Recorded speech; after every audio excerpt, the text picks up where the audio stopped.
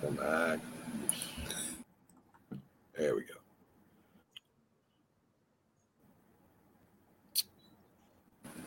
One more try. This is a presentation of Northeast Streaming Sports.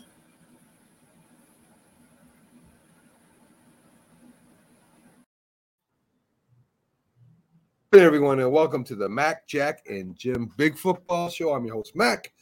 Up next to me, our football guru historian, Jack Hirsch. Below me right now, the Philly sports guy here to do a little gloating. I don't blame him. I'd be doing the same thing.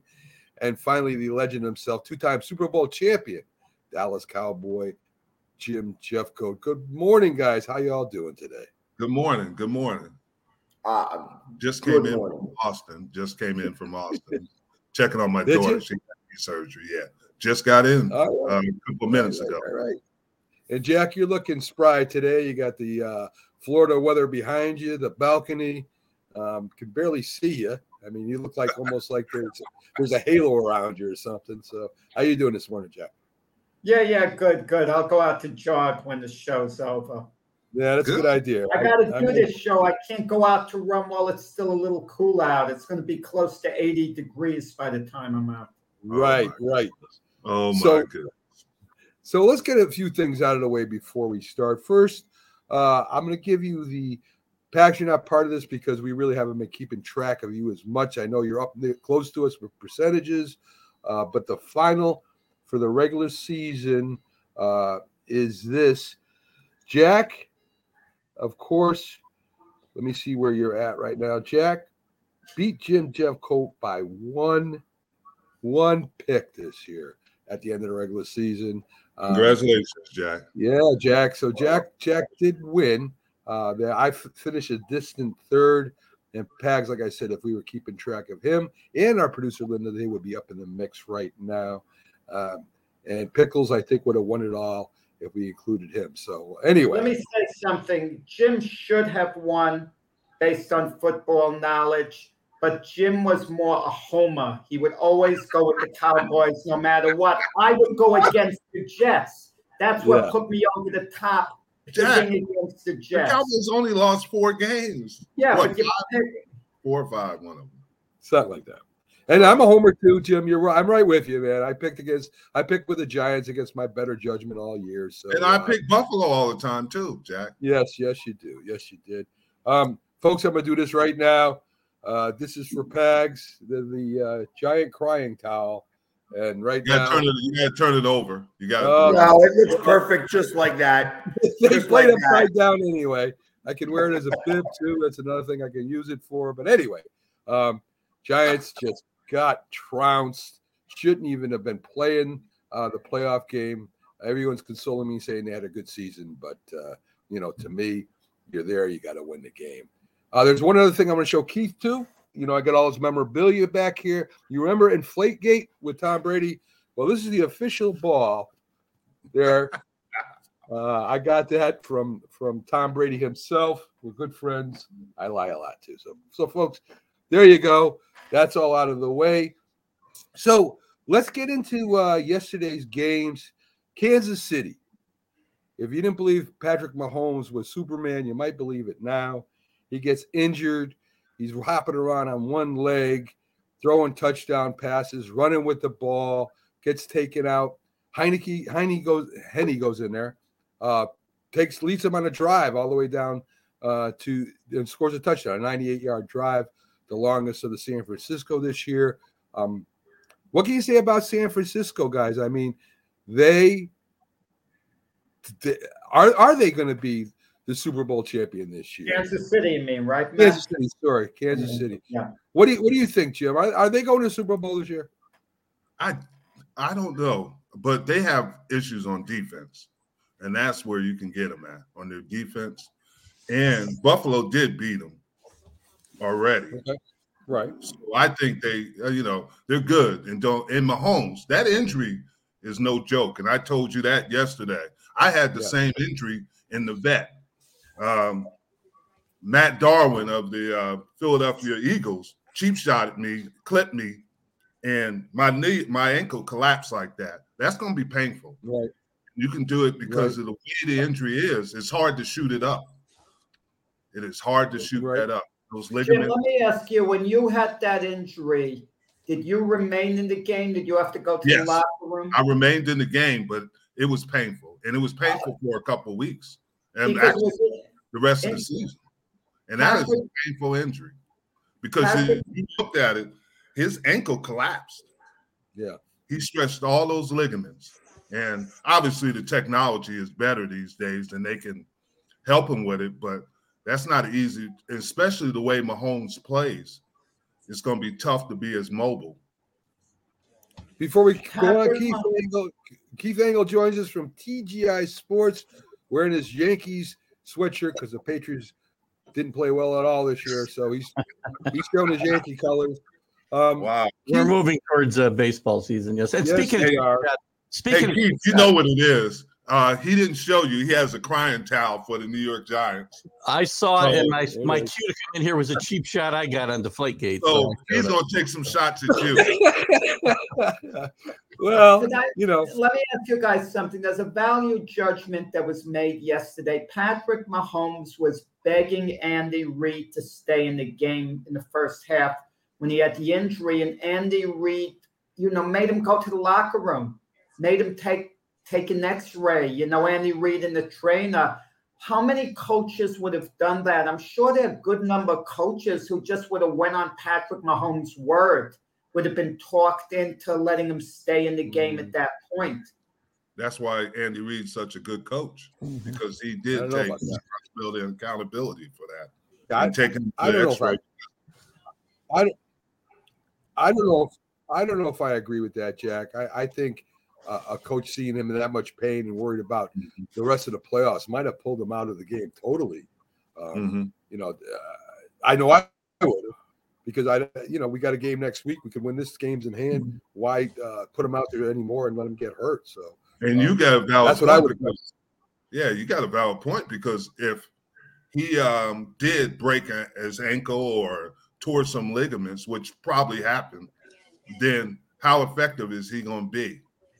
And that's the question you have to ask. You got to know.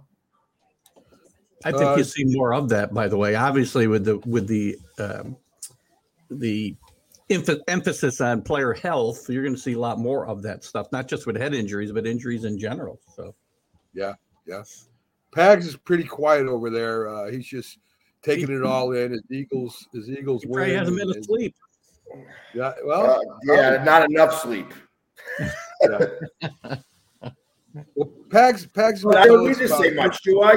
Do I really need to say a lot?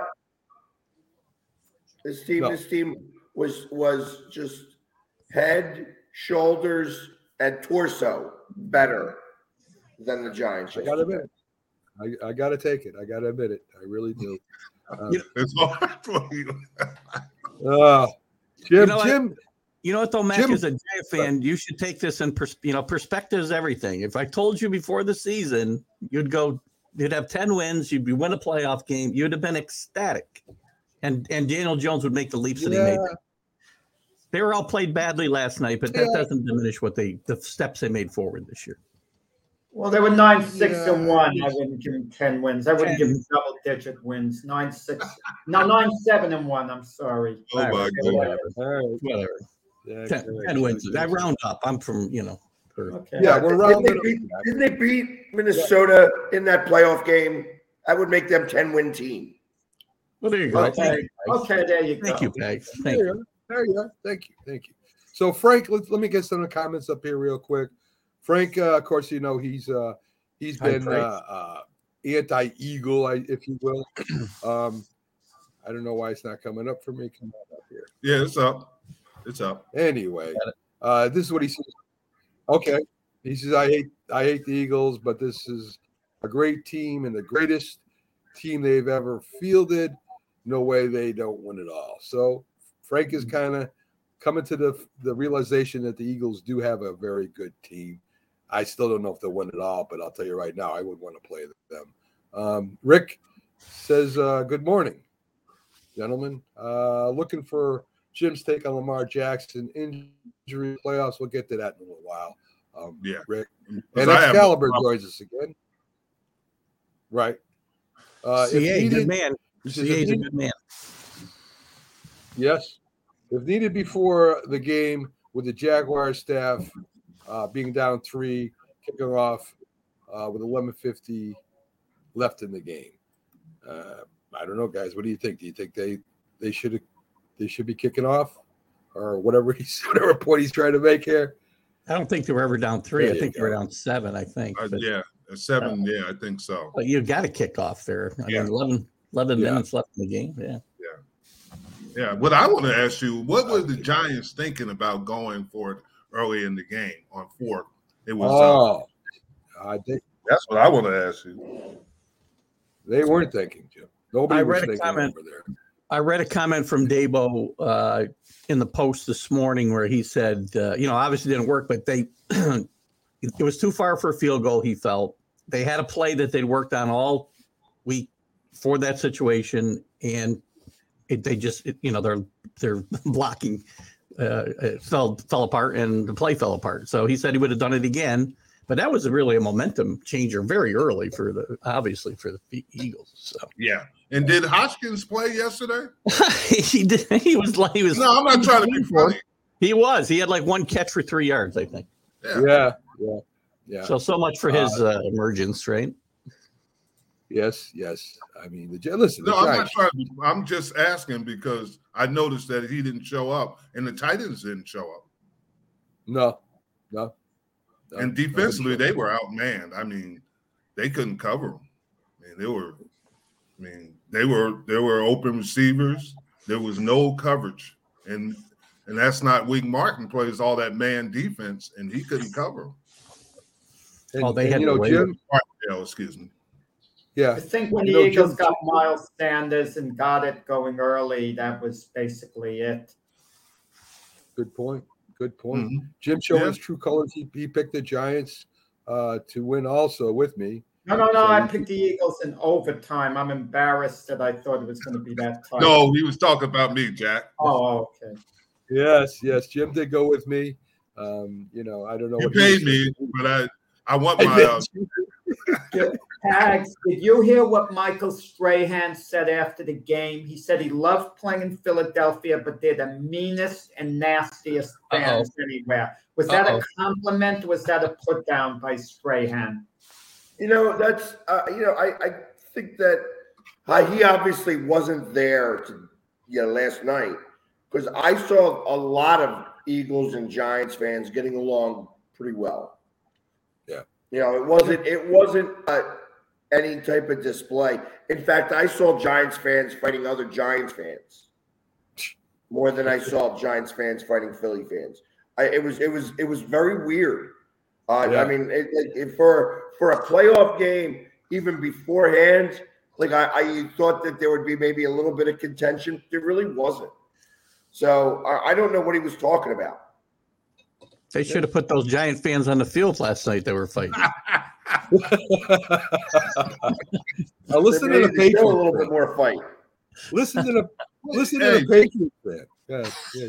I got no dog. I bet the Giants yesterday. Sadly enough, I didn't think they'd win, but I thought they'd cover 8 points. But but do you think because of the problems in the receiving that limited the Giants to what they could do? They had Saquon and Daniel Jones, but they didn't have any receiver that could separate. Without a doubt, this team they'll be a good football team if they get some weapons. And he but do you go through free agency or do you draft it? That's the question you ask. Well, I think they'll go whatever direction they have to. They get Robinson back and he develops. He was a rookie pick out of Kentucky last year. He had some moments early in the year. He got hurt, right? If he comes back and develops, there's one guy. So you only need 4 more and you'll be great. Oh, I don't want to hear it. The game before you had Kadarius Toney on the field for the Chiefs, Evan Ingram on the field. Agreed. I agree. Giants, all they had to do is hold on to him. Agreed. You can say but what I'm saying, they didn't fit what they were trying to build. Listen, Ingram dropped the ball when he played with us. Tony was a handful. He had a terrible attitude. when it comes to Ingram, was it coaching or what? Because he's like the fourth best tight end in football this year. He had a tremendous year this year. He blocked, he caught balls, he caught like 74 passes in the regular season. Yeah. And he played well again last night. And he made a big block. I say you don't block.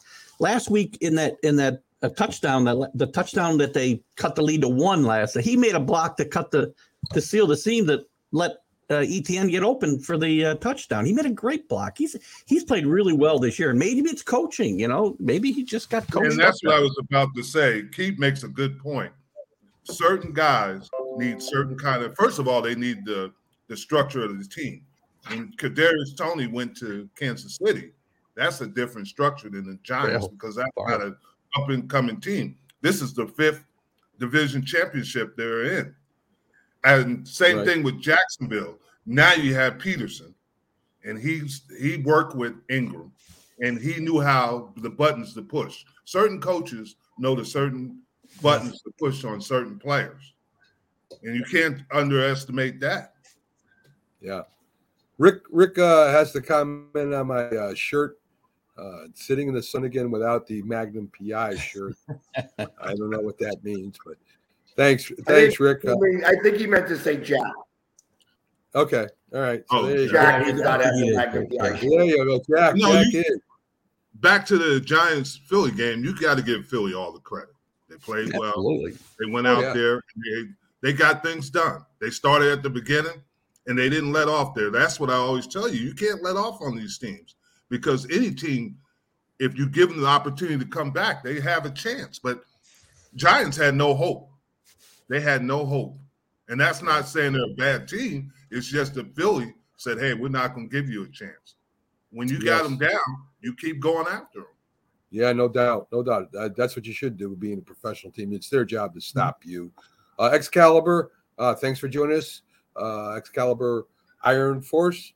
He says they were down 3 and kicking off at 11:50 in the game. I believe anyone involved with the team would have taken that situation before the game. I think we already covered this. I think he's talking about the Jags, and they were down 7. He is. Yeah. There was something that happened that was really revealing at the end of the Jaguar-Chief game. Trevor Lawrence was one of the first guys to the tunnel, and he waited for everyone to come back, and he greeted everyone going back to the locker room. I mean, exhibiting that type of leadership, one after the other, giving them a pat on the back. I mean, that shouldn't be unusual. That shouldn't be unusual. But it is That's unusual. How it's supposed to be. He is the leader of that team. Right, that establishes it. And you could tell the way the other players were reacting with him. It wasn't like he was going in with his head down, sulking, sitting in a corner. I mean, took a real leadership role Jack, there. This kid has won national championships. He knows the right way to do things.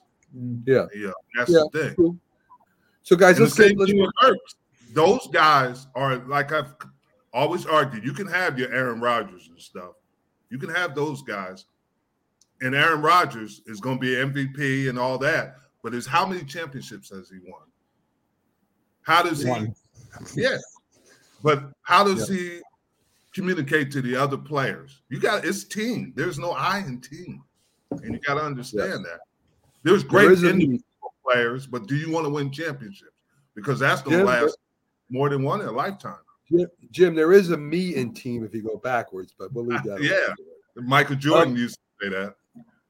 Let's talk. Let's finish up with the Kansas City Jacksonville game as far as Kansas City goes.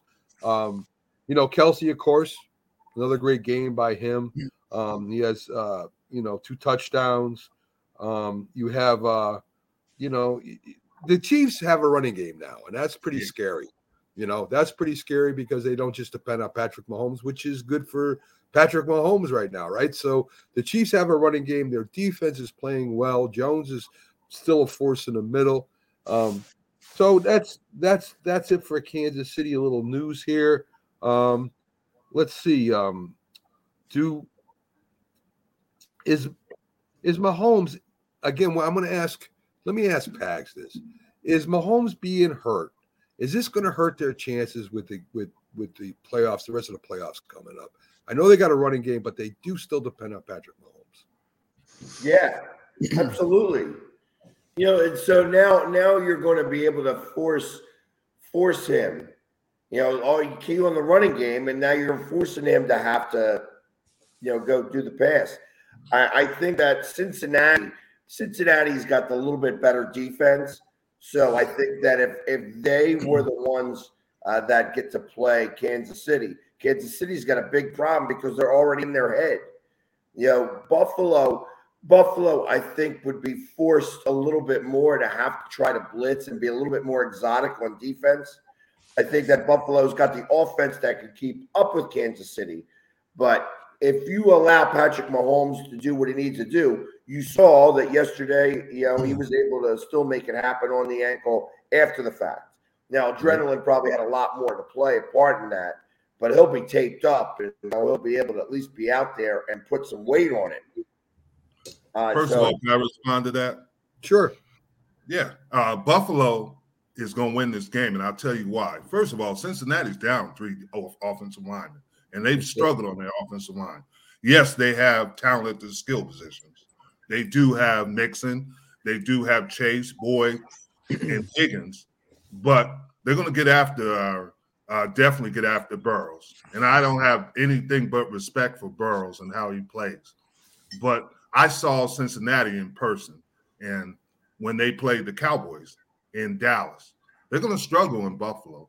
And Buffalo's defense, Leslie Frazier, is not a big blitz guy. He's never been a big blitz guy, you know, but he did learn from Jim Johnson in Philly when he was in Philly and McDermott. But they don't blitz a lot. If you ever notice it, they're going to disguise things, and that's what they do really well is disguise. They're not a big blitz team, and he won't be a big blitz team because that's not his philosophy. So the Jags come back, make it close. It was a better game, definitely, than the Giants and the Eagles game. Trevor Lawrence, he goes 24 for 39 with 217 yards, 1 touchdown, 1 interception. Running back Travis Etienne Jr. He has a touchdown. You know, so the Jags gave the Chiefs a scare there, especially at the end. They played well. Jack, you mentioned Trevor Lawrence. Next year, does this Jaguar team, do they win the division out there? They might go to the Super Bowl next year. I mean, they're really a team on an upswing with all their young talent. I said might. It doesn't mean I'm picking them, but they're just going to get better. I can't see them regressing with all their young talent that's coming along.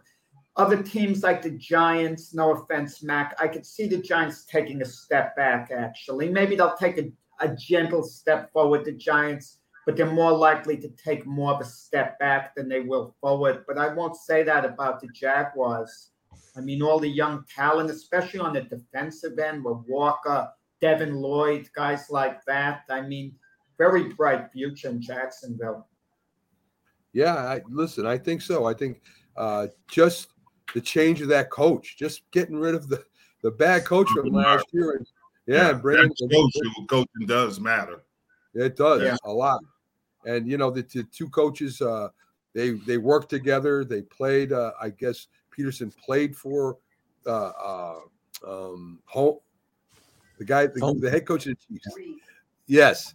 He ended up, he played for him. He was the quarterback coach, offensive coordinator. I mean, they knew each other. And I think that had a bearing on the game too. They kind of knew what each other did and how they would call the game and all that stuff. So, you know, a real good game. I enjoyed that game. Makes you wonder. Go ahead, Keith. Sorry. The Peterson question makes you wonder if Byron Leftwich, which hadn't overplayed his hand and got that job. He pretty much had that job in his hand last year and kind of kicked it away. If that had gone through, does this team progress the way they did? Yes. I listen, I agree. Well, you don't think so, Pax? Nope. No, I don't think so. I think that Doug Peterson brings a certain culture that, you know, and a winning stagger that doesn't necessarily come with Byron Leftwich. You know what I mean? I think that, you know, I'm a firm believer that you have had to win to know how to win. And, you know, unless you've made it, you know, over that hump, you still wonder what it takes to get over the hump. Leftwich won the Super Bowl a couple of years ago with Tom Brady. Yeah. Not as a head coach, though. No, not as a Right. head coach. Yeah, but he Well, still he comes was from a on that winning staff. culture. Yeah. He was the quarterback coach or the I offensive. wonder if they had their rough patch when they had a rough patch during the middle of the season where they were in games and would blow games in bad ways. And I don't know that they would have recovered under a guy like Byron Leftwich the way they did under Doug Peterson. So Yeah. that's I don't my take there. I don't either, but I don't think Leftwich. I think he was in a difficult situation because of the running game in Tampa and the injuries Impossible. in the offensive line. It was Yeah. almost like you said, impossible. Yeah. No, I'm not. I didn't make the comment based on his performance this year. Yeah. I just meant in general if the you know Right. that deal had Who gone. made the decision on Leftwich? If Todd Bowles wanted him there, would they have moved on from him?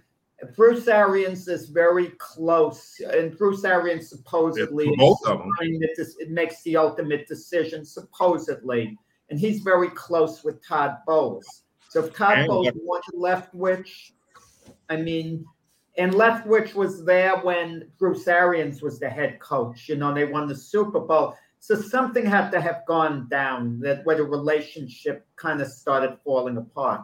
Well, Yeah. if you notice that it was interesting, they let go of the running back coach, obviously Leftwich. They let go of the special teams coach, and there was a disconnect in that organization. They let go of the outside linebackers coach.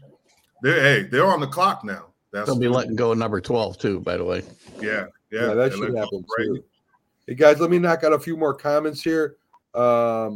Rick Sherlock says Leslie Frazier's name keeps coming up for head coaching job. He would be a poor choice. I don't know about that, Jim. I know you like Leslie. No, I know Leslie, but to be honest with you, there are some head coaches that are better coordinators, and we've seen that. You know, Vic Fangio, he's probably a better coordinator than he is a head coach, and it's not unusual. We saw McDaniels. McDaniels is probably a better offensive coordinator than he is a head coach. It's just some guys, and it happened with Norv Turner way back. Turner was a better. He's a great example. Yeah.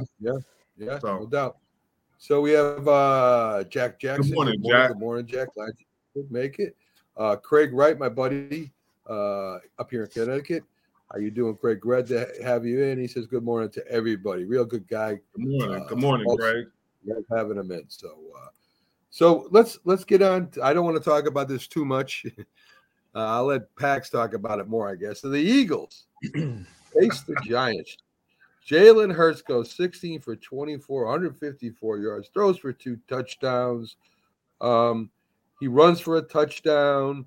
He does it all. And Goddard, you know, the Philadelphia Eagles depend on their tight ends a lot now. And they have, I think, since the days of Holmgren, really. I mean, the Eagles tight ends were always out there playing good ball. Goddard, Pags, that's one great tight end you got there right now. Blocks, runs, catches the ball. Tough guy. So, what do you think? What do you think about the Eagles' chances playing Dallas or San Fran next week? I would love. I personally want Dallas to win. I want Dallas to win. I want Dallas next week. I'd love to see them. I want to finish it. I want to put it to bed. You know, about who's the better team this year. I don't think there's any doubt in my mind. And really, probably the NFL's mind. We put the NFL on notice that the Eagles are for real. You know, that's what the best team in the NFL does on a field. They dismantle another team. And that's what you saw yesterday. You know, the Giants had a good season, you know, and I was happy for them. You know, like I told Giants fans all day yesterday, the NFC East is back. And we were by far the best division in football all year long. And we proved it by having 3 of the 4 teams in the playoffs in the Final Four in the NFC. Yeah. So they definitely deserve to be there because I think that they were really about the 4th best team in the NFC side anyways. Like it wouldn't have mattered had they played Tampa. I think they would have crushed Tampa too. But it was for real yesterday, exactly what the Eagles are. and it's going to be hard to beat. I don't know. I mean, especially in Philly, with as exciting as the crowd is. I want everything from them. I'm not about either team.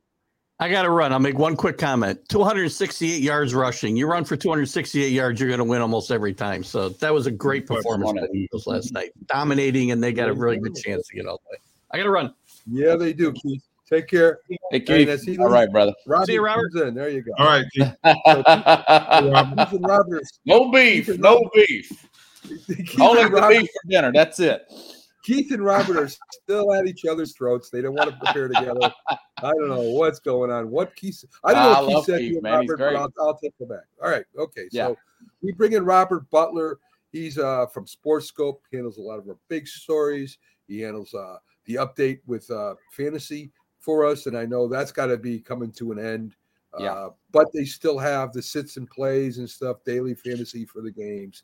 So let's get to Robert with some of the big stories. What are some of the big stories, Robert, out there about the NFL? Well, I mean, where's Sean Payton going to coach? Is he going to go to Denver? Here's a story nobody's talking about, but I'm kind of keeping on my radar is this Jim Harbaugh NCAA line to the NCAA. The fact that he would lie. Say, I'm out of Tennessee here, guys. Bruce Pearl lied about a barbecue about 12 years ago and got fired from Tennessee because he lied to the NCAA about having kids over for a barbecue. Something small like that can bubble up into something big. And I'm wondering if he may just say, okay, I'm going to do a U-turn and go take the NFL job because of some NCAA COVID stuff. I hope not. I like to see him in Michigan, but it's something to think about. But Robert, from my understanding is they have to prove it to NCAA that he lied. Yes. Because it was during COVID.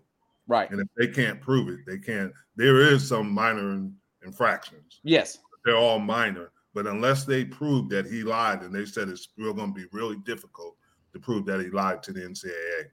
What can they do if they do prove he did? Can they suspend him? They could suspend him a year.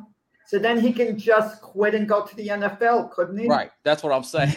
Yeah. Okay, yeah. But they said it's going to be really difficult to prove. Yeah. Now, they did fire his co-offensive coordinator, Weiss. Right. Yeah, that makes me think there's some kind of smoke there, you know? But that was something else. Computer activities. I've never heard that before. Something, so it must have been something. Yeah. Illegal. Well, Robert, what are your thoughts on the two games yesterday? The Giants, of course, getting walloped, and the Jags gave Kansas City a scare, but Patrick Mahomes answered the bell again. Jamie is he's sweeping. He's sweeping. Yeah. Yeah. So teams that play each other 3 times now, they're 16-9 for the team that's won the 3 games. Like I said, I'm out of Nashville, guys. The Titans beat the Jaguars in 1999 twice, and then they beat them a 3rd time to go to the Super Bowl. Sometimes they're just a better team. Yeah, I was really impressed, man, with Nick Sirianni and that offense, Jalen Hurts. I mean, it's really well crafted. I mean, I think the storyline of the playoffs, look at these offensive-minded head coach guys. I mean, just really good execution. I was really impressed. I want to say Jalen Hurts, I know he went 6 for 6, Jamie. He may have been better than that. He was almost perfect out there. I mean, that was a great execution. That first touchdown with Dallas Goedert. I mean, it was a work of art, guys. I mean, I'm not trying to – I mean, you just got to give credit where it was. Howie Roseman, I read the other day, Pro Football Talks got him Executive of the Year. I've been saying that. I had Jamie on my program a few weeks. I said, this guy, I've been following him for 2 years. I know he had a bad draft with Jalen Reagor at wide receiver. I know you missed on that, but, man, I mean, making the trade, getting that was it Gardner Johnson from the Saints? Yeah. Darius Slay's been with you guys for 3 years. Getting that trade, second-round pick with the Lions, obviously the Titans trade, all that's starting to come to fruition. And then now you find a guy like Sirianni, kind of got him out of nowhere, and it all comes together on both sides of the ball. You got to give a big kudos to them. Kansas City, yeah, the big story obviously is going to be the ankle of Patrick Mahomes. I don't think I think the winner of Cincinnati, even with their 3 offensive linemen down, or Buffalo, who I'm picking to win, obviously, I think they're going to get into the Super Bowl. I think it's going to be really hard for Kansas City to overcome that. That's the biggest storyline is that ankle. Robert, what do you think about a neutral site? Because now they're talking about possibly doing that again. Really? Yeah. Oh, I didn't hear that. Yeah. They're exploring it because the sales are so good for the championship game. Yeah, that's interesting. They're going to have half of the stadium's going to be one, and half of the stadium's going to be the other fan base. That's going to be interesting. You're going to see, the 2 different color tones, kind of like the college games there. No, I wish they would have found a way to settle it on the field. Is that more like the college football now? Yeah. The Final Four is basically going to a neutral site. Would they have enough time right now to do a neutral site for the playoffs? No, I'm saying next year. Yeah. Okay. All right. Not now. Just quickly with the comment on the screen, Craig, tomorrow night, 7:00 Eastern Time, Glove Fist. We're going to talk all about Eubank getting stopped by Liam Smith in the 4th round. Okay. Yeah, check it out. Tomorrow. Yeah, check Kevin out Eubanks. Glove Fist. Man, he used to work on the Jay Leno show. Now he's doing boxing. Remember that? Yes. That was the guy from Jay Leno. I got Yes, I remember. Am I hearing this right, Rob? The AFC and NFC championship games might be held in a neutral field going forward for now, but they sell those games. They're exploring it because the ticket sales were so good. Yeah. For who had Buffalo wins, they play obviously Kansas City and Atlanta, and they said the sales they've already selling tickets. And that's but they would sell out in Buffalo. They would sell out in Cincinnati. They always sell out. I'm just telling you. I'm just asking the question. Yeah, I think that's terrible. You work all year to get that home field advantage. Mm-hmm. Yeah, I agree. Agreed. And they said the tickets are going for crazy prices right now. I'd much rather watch at home. That's crazy. What's wrong with during Hurricane Katrina? College football, they do it, right? It's huge in college football, yes. Listen, I went during Hurricane Katrina to see the New Orleans Saints play at the Meadowlands, okay? And it skips my mind what team they even played, but it wasn't the Jets or the Giants. And it's not the same. I mean, that had to be done out of necessity.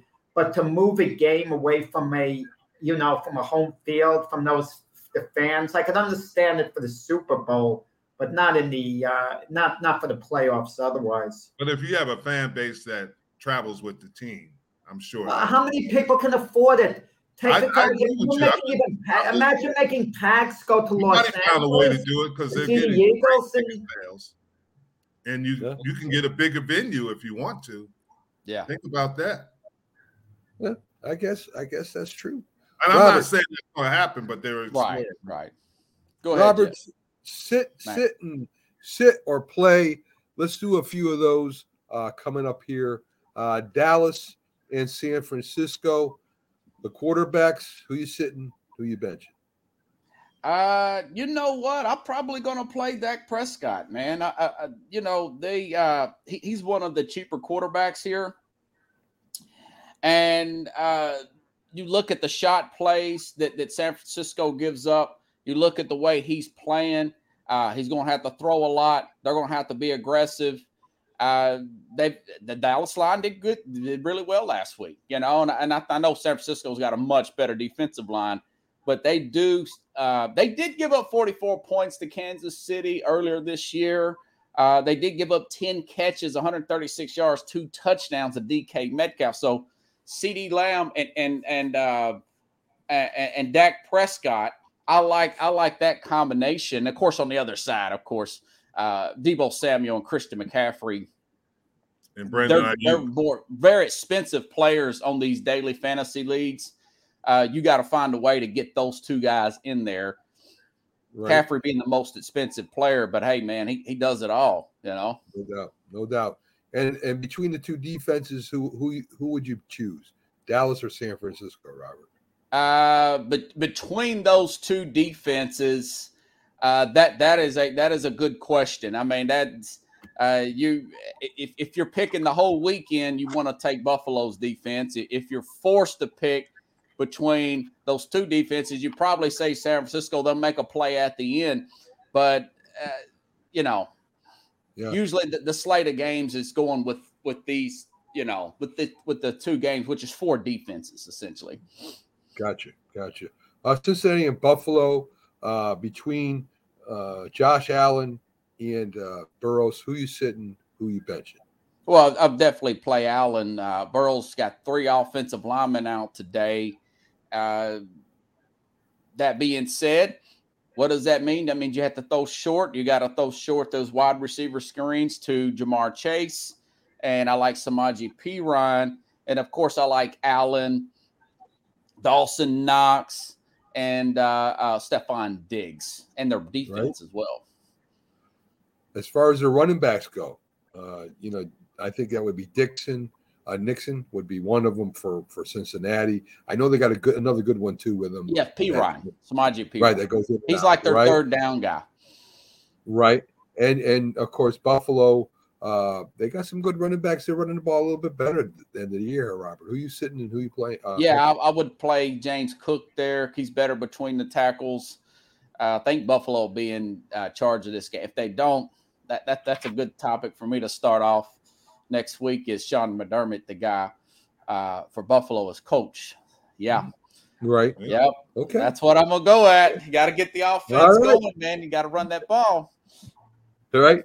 Well, Jack, like me, we're not into fantasy football like many of you guys are. Jack still thinks that the Jets are playing in the Super Bowl this year, so he's all messed up.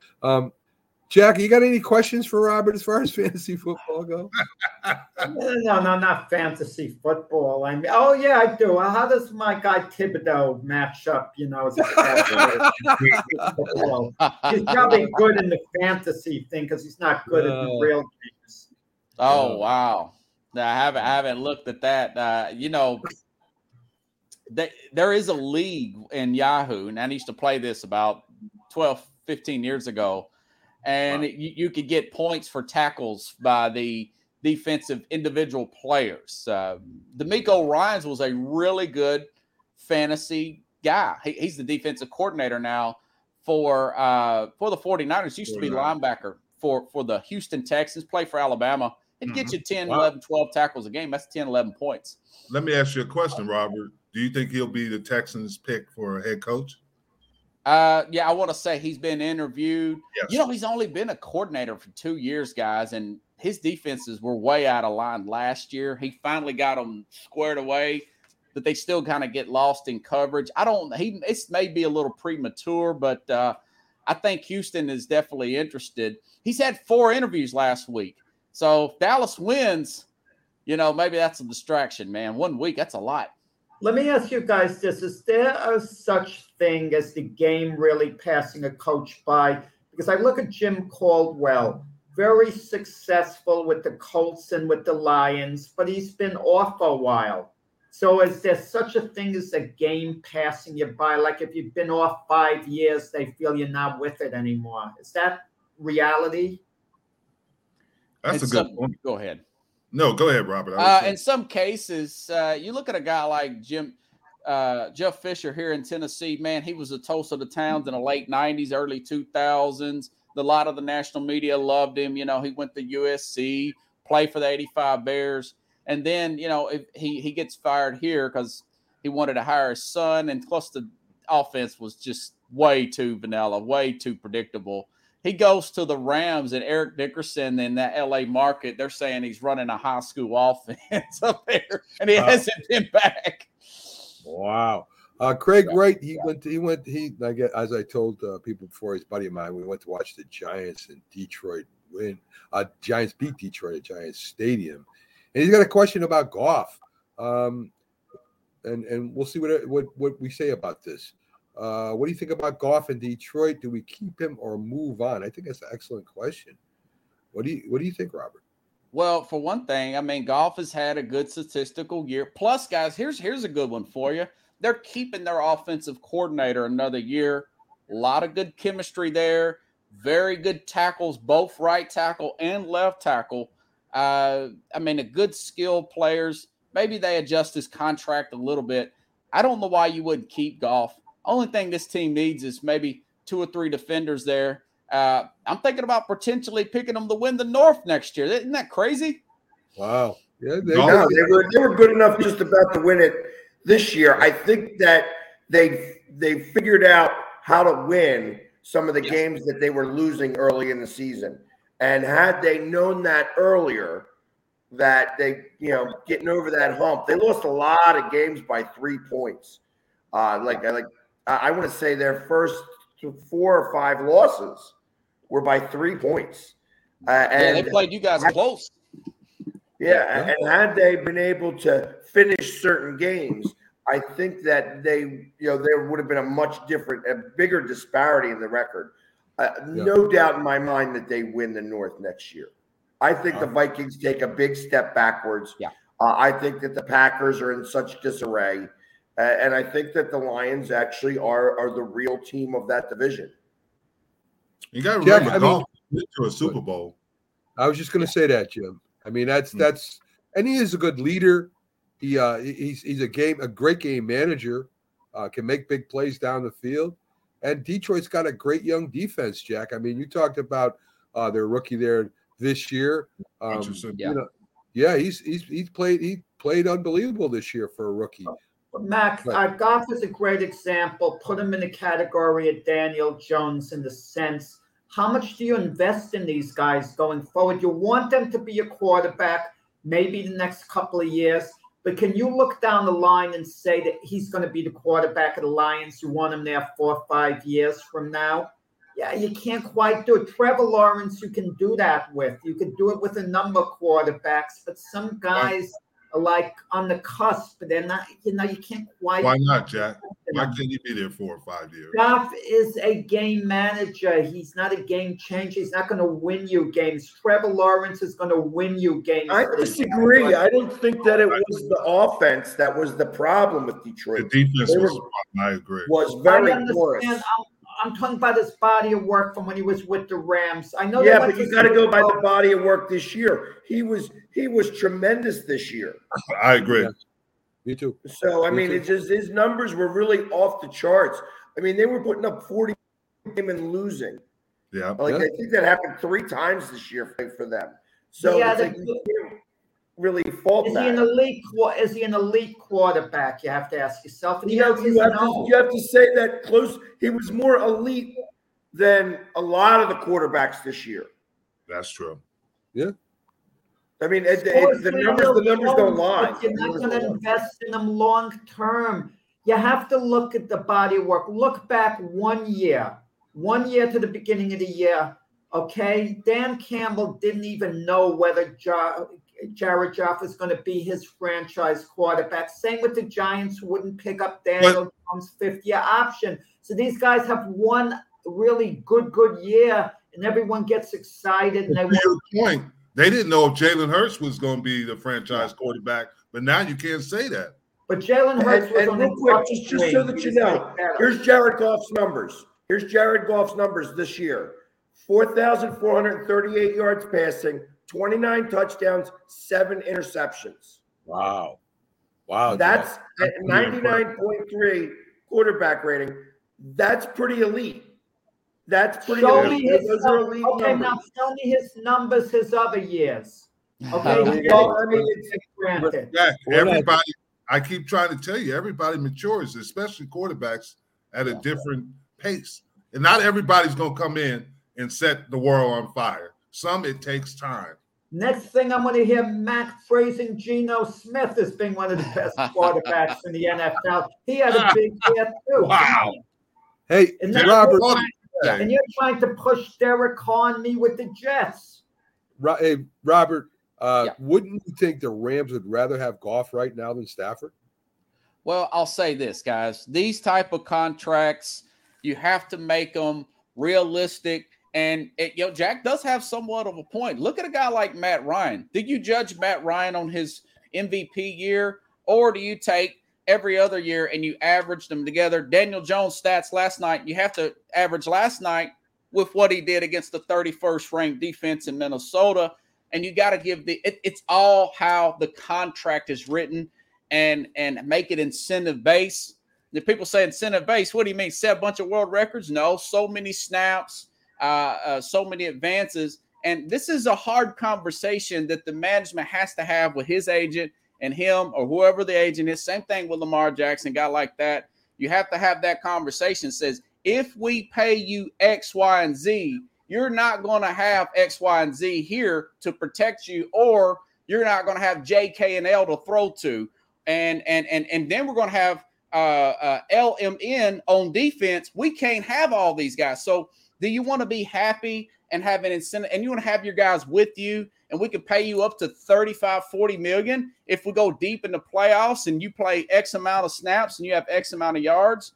But if we have a bad year, if we have a bunch of injuries, your base pay is going to be about $18 to $22 million. That's nothing to sneeze at.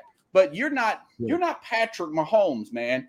And we know that. So those are hard conversations to have. But Robert, at the end didn't of the day, that happen with Antonio Brown, Tampa? It was incentive based. And then he didn't get his incentives. And he blew up after that, right? Yeah. So you got to be careful about those incentive based contracts. Well, I'm not saying it's right or wrong. Right. I wish I were Antonio Brown's agent. He should be back in the NFL. Oh, God. my God. I wish I were his agent. I would go into Jerry's office and I would tell him to Jerry, and Jerry would give him an opportunity. Oh, God. But you got to show that chart, guys. Does everybody have to get paid the huge money that the elite of the elite get paid? I mean, that's crazy. Sometimes you just got to say, do you want to be the highest paid guy on the team? That's okay. That's fine. We can do that. Who are the four highest paid quarterbacks in the league right now? Obviously, Rodgers. Derek Carr is one of them, right? Prescott. Prescott is? I thought it was. I thought it was. Mahomes is one. No, Rodgers, Mahomes, Deshaun Watson, the top three, I think. Who? Well, I just Watson, Mahomes, Aaron Rodgers, and there was one more. And then Allen's up there when his contract. Josh Allen. Yeah. It was. The only thing I got to say, Jim, is when Robert starts agreeing with Jack, I know the show is totally going off the rails. It's a hard conversation. It's not an easy conversation, guys. It's not. We're getting back to Rick. I don't know if he's still out there or not. He was talking about Lamar Jackson's injury and not playing in the playoffs. What our take was on that. We've given it before. Yes. I don't think Robert has. I don't think Pags has. What do you guys take on Lamar Jackson? Just not. I don't even think he went to the game. Did he? If I'm not mistaken. No, they said he was sick. Yeah, he's sick. So, what do you think about him not even showing up to the game, guys?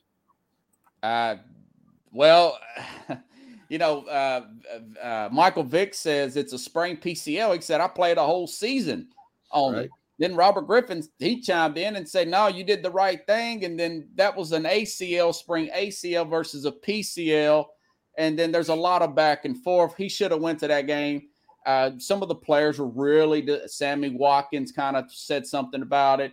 J.K. Dobbins. Those are guys that went public. What do you think the locker room's thinking? Yeah. I mean, look at what Mahomes – look at what a one-play game, guys. Yeah, and look what Mahomes just did playing yesterday. Pags, what do you think about that? What happens if Jalen Hurts decides he's not going to go into the game? Yeah, I mean, me personally, if you don't want to be here, I don't want you here. Then that really is the best way I can explain that. I wouldn't want somebody who doesn't want to be there and be on the team. I mean, first off, I think that causes a different type of cancer, and it forces the team to have to make, the players to actually have to make decisions on what it is that they feel about you. And that's a really tough thing to do through a locker room. I feel that some of the players came to his back on that, which I feel should have happened. Obviously you don't want everything talking bad, but then you also saw, hey, would they have won that game had they had him playing? So I don't know. That's a big question to ask, and it's funny that it's going through during this contract talk. Like, is the money? Is he worth the money? Do we want to spend it like this? Is it more of a liability because of his injury background? Right. I know Jack wants Lamar Jackson. He wouldn't mind Lamar Jackson. Jets. Yeah, absolutely. Yeah. Let me ask you this, Pags. With A.J. Brown yesterday, he was sulking on the bench in the middle of the fourth quarter with the game locked up for the Eagles, and Nick Sirianni went over to him and was trying to console him.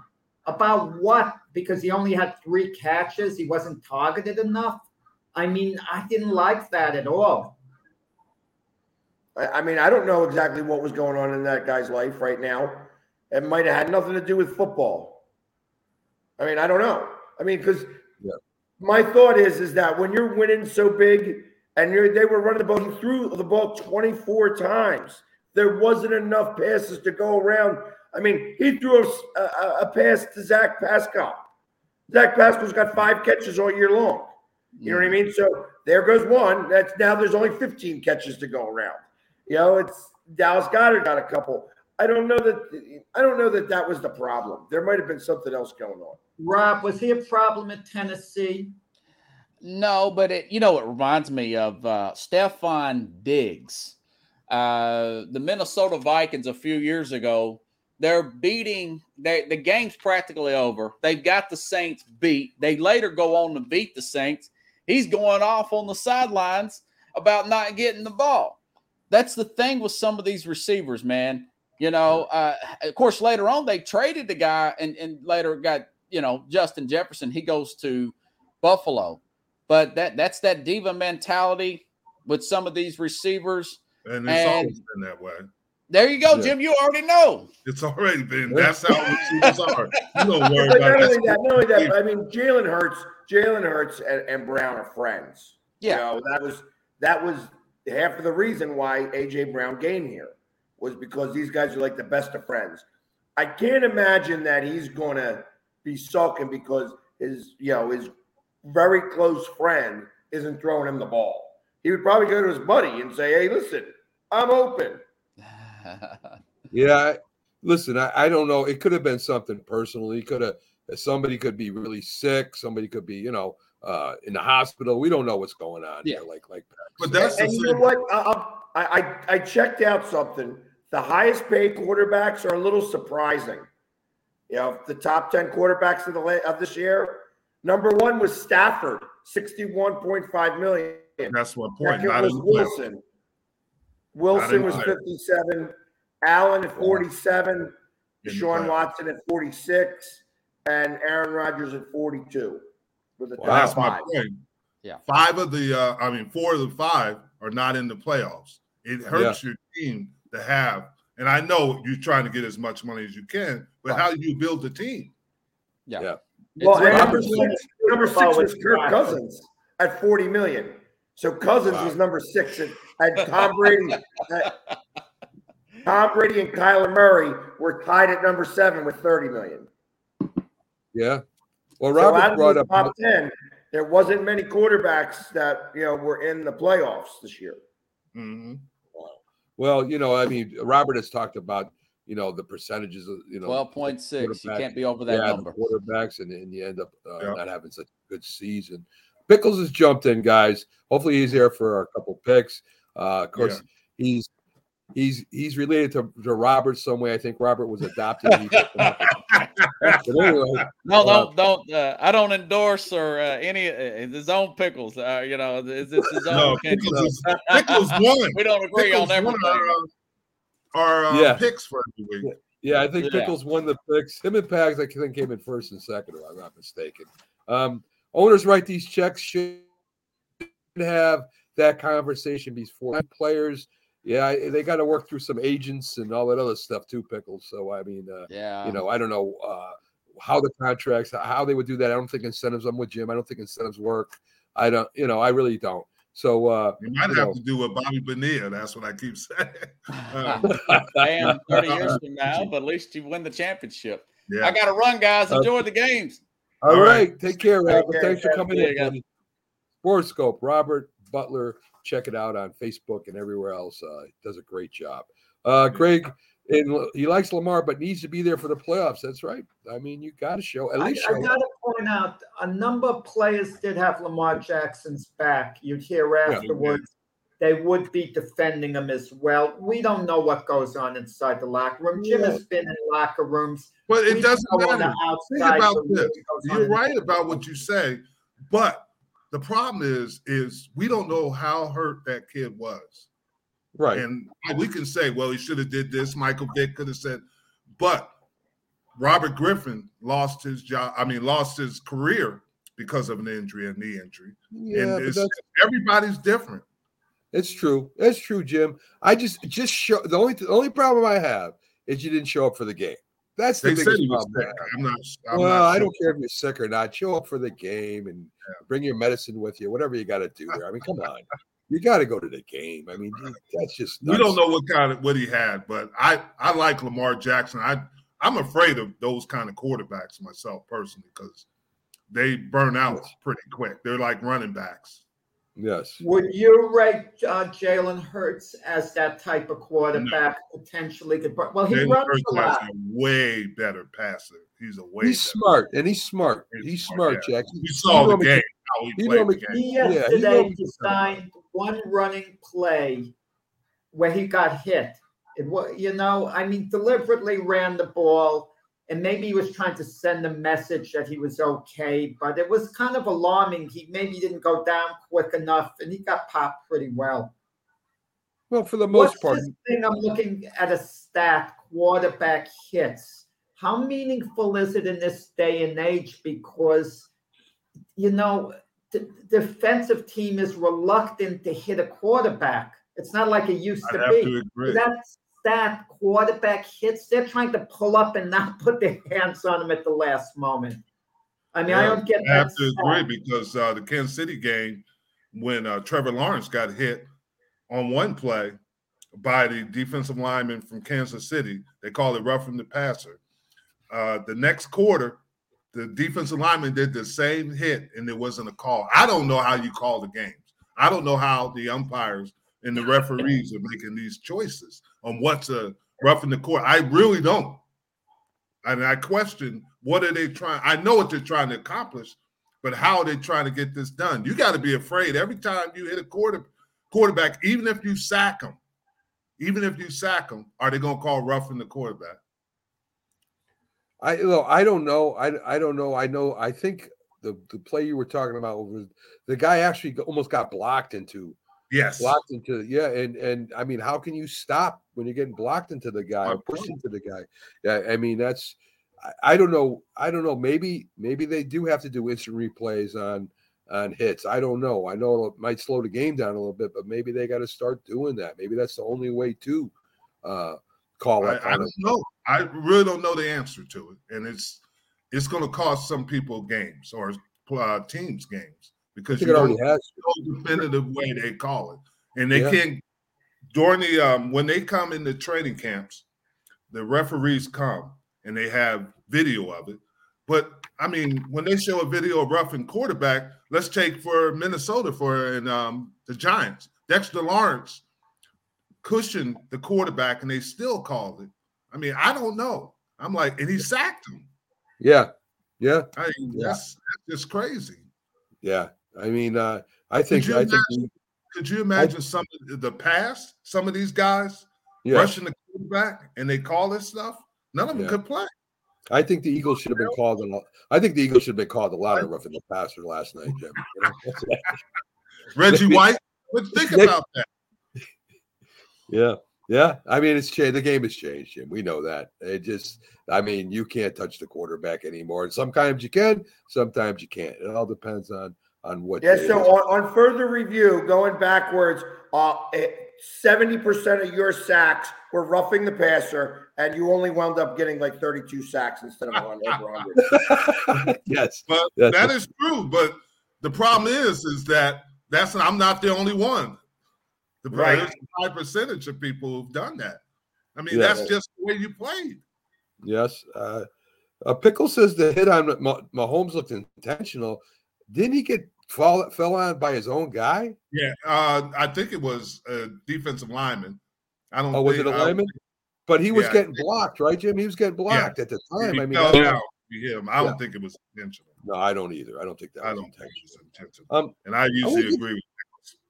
Yeah, I want to get you guys' thoughts on players coming out in the draft early. I think Stroud has said he's coming out early. I think there's a couple other players that are coming out early. Do you think it's a good idea for these players to come out early, and play at this higher level? I think that, the NFL has them staying, I think it's 3 years now. They're going to stay 3 or 2 years. I'm not sure exactly. But do you think there's some way to stop that too? Make them go 4 years? I know there's probably not, but don't you think it'd be beneficial to the players to get that 4 years working? I mean, you look at Purdy. He got 4 years in at his college, and he looks like a veteran out there almost. Kenny Pickett for the Steelers too was a 4-year starter at Pitt. Yeah. And maybe at certain positions, but then you have other ones that some of those guys are ready. Running backs, for example. A running back could come out earlier, but quarterbacks is difficult. But you've seen successful quarterbacks over the year. Didn't Mahomes come out early? Yeah, but he played behind. He was behind Smith for almost a year, right? For a full year, yeah. He sat behind Alex Smith for 1 year. That was the plan all along, and Mahomes knew it. It's a hard thing to tell, but you do have 3 years, and then they can come out. But some quarterbacks are in some positions are ready, some are not. Say Sauce Gardner for you. Is Sauce Gardner ready to play? He was ready. Aiden Hutchins, and there you go. He was ready. There are certain players that could play at that level. Yeah. I just go ahead, Jack. Gets to the quarterback sitting a year carrying the clipboard the way Mahomes did for Alex Smith. I'm not saying Mahomes didn't learn, but really, did it make a difference? Why not just start Mahomes as a rookie if you feel he's an exceptional talent? This way you get a head start. You're going to make your mistakes anyway when you first start playing. I don't see what carrying the clipboard, unless you have a really raw talent like Malik Willis playing at a smaller school like Liberty coming out. But if a guy's coming from a major program, he's been playing under all that pressure, playing in the spotlight, I think, you start playing him as soon as you can. Let me ask you this question. Did they know they had an elite talent? I'm using this as an example. Troy Aikman, they drafted Steve Walsh when they I remember year after they got Troy Aikman. Did they know they had elite talent? Did they know Mahomes was the number 10 overall pick in the draft? He was I think it was the number 10 overall pick. Mm-hmm. So that means, he's an exceptional. Mitch Trubisky ironically went third, then Deshaun Watson, and then Mahomes. You don't know what you had. They didn't know they had this guy. But Jack, especially learned by playing. Jack, you say that, and we've argued that back and forth. Mm-hmm. But Mahomes had a full year to sit behind Smith. He had a full year with his offensive coordinator, a full year with his quarterback coach. I mean, a full year of studying. So, I mean, Mahomes was pretty much ready to go in his second year when they got rid of Smith. And it was the plan, as you said, but he still had a lot of tutelage before he went out and played. Let me give you an example. Trevor Lawrence, he just finished his second year. His first year was a tough learning experience. He made his mistakes. Imagine if Trevor Lawrence had to carry a clipboard for 1 year. He wouldn't have been as good in his second year. I mean, you're just delaying the guy's clock, basically. Well, let's look at it like this. Peyton Manning struggled at the beginning of his career, but as it progressed, he got better. So you don't never know. By playing. I don't know if he could have held the clipboard, but he could have struggled. It's always going to be a struggle at the beginning. That's it. It's going to be a struggle because this is a different game than the college game. Yes. But look at Joe Burrow and Justin Herbert, what they did in their rookie year. They played, they got better, and, no need to carry a clipboard if you know a guy's truly a franchise quarterback. I don't think it hurts. Listen, I don't think it hurts the quarterback to sit behind for a year and to get better. I don't think that hurts them at all. I mean, it doesn't. Yeah, it doesn't affect. I mean, look at Jalen Hurts, right? He sat for a year, if I'm not mistaken, right, Bags? And look how he's playing right now. Yeah, well, he sat for 2/3 of the year. There you go. No. The only reason Jalen Hurts ever got to play was because Carson Wentz faded out. If Carson Wentz would have kept it together and been the same quarterback he was early in his career with the Eagles, Jalen Hurts never sees the field. Right. I agree with that. Didn't they have design plays for him or something? I think they were working him in, Jack. I think they were working him into the value was too good with Jalen Hurts to bypass a talent like that for the Eagles. But and Doug Peterson was in Carson Wentz's corner. He didn't want to ever go to Jalen Hurts, but it became inevitable when Carson Wentz got worse and worse and worse. It's rare to see a quarterback really regress the way Carson Wentz did. I don't know. Can you guys remember any other cases like that? I know with my Jets, Richard Todd got off to a good start. He regressed. But, once in a while, it's strange to have an elite talent who performs at the highest level in the NFL, and all of a sudden he just loses it. But a lot of it is personalities too, Jack. When you look at quarterbacks, you got to really look at how they perform under stress, because that out of all the positions, that is one that's just going to be a stressful position. Your guy, Zach. When we talk about Wentz, the other guy who comes to mind, who I feel has had very similar trajectories when it comes to personality, Jeff George. Yes. Great quarterback, supposedly, and tried 4 or 5 different teams, but everybody hated him. He was such an ass. You know what I mean? And I'm not saying that Carson Wentz has got that same type of personality, but there's definitely something going on personality-wise that conflicts with everybody else in the NFL. When 3 teams now say the same thing, we cannot have him in our locker room. It's becoming an issue. Yeah. Because guys, it does. Guys, I mean, there's been quite a few quarterbacks that have gone around the league and tried different teams. Do you think the best of those quarterbacks that went around, to different teams would be Fitzpatrick? Would that be the best quarterback that has gone around, played different teams, and in fact started, I think, in Buffalo? I mean, he had a decent career. Is that a quarterback you think would be the best, maybe of all time at that position? No, about 10 teams. No, I think Fitzpatrick has had a lot of time, but you could say the same thing really about who am I thinking of? Oh my Lord, I just lost it. Teddy Bridgewater, he's been of 5-6 places. Yeah, again, he's not the guy that I'm thinking of. Dalton. Dalton, right. Same situation where he's floating around. And who was the guy who he before Jalen Hurts in the playoffs? He was the one that played the Seattle game after Clowney gave the bad hit to Wentz. He was like 41 years old and floating around. So it's there's been a lot of journeyman quarterbacks who have been able to make a living playing a couple games here and there. Okay. And Testaverde did it for the back end. I mean, the backup quarterback to me has always been so vital, and teams haven't really prepared for a situation where they could lose their franchise quarterback. Like yesterday with the Chiefs, we saw the value, of a backup coming in. I could never understand with Peyton Manning. He would never allow, for whatever reason, a competent backup with the Colts. I mean, it's as if Peyton Manning was, insecure in a way. He felt threatened. I mean, even look at the situation, the Buffalo Bills.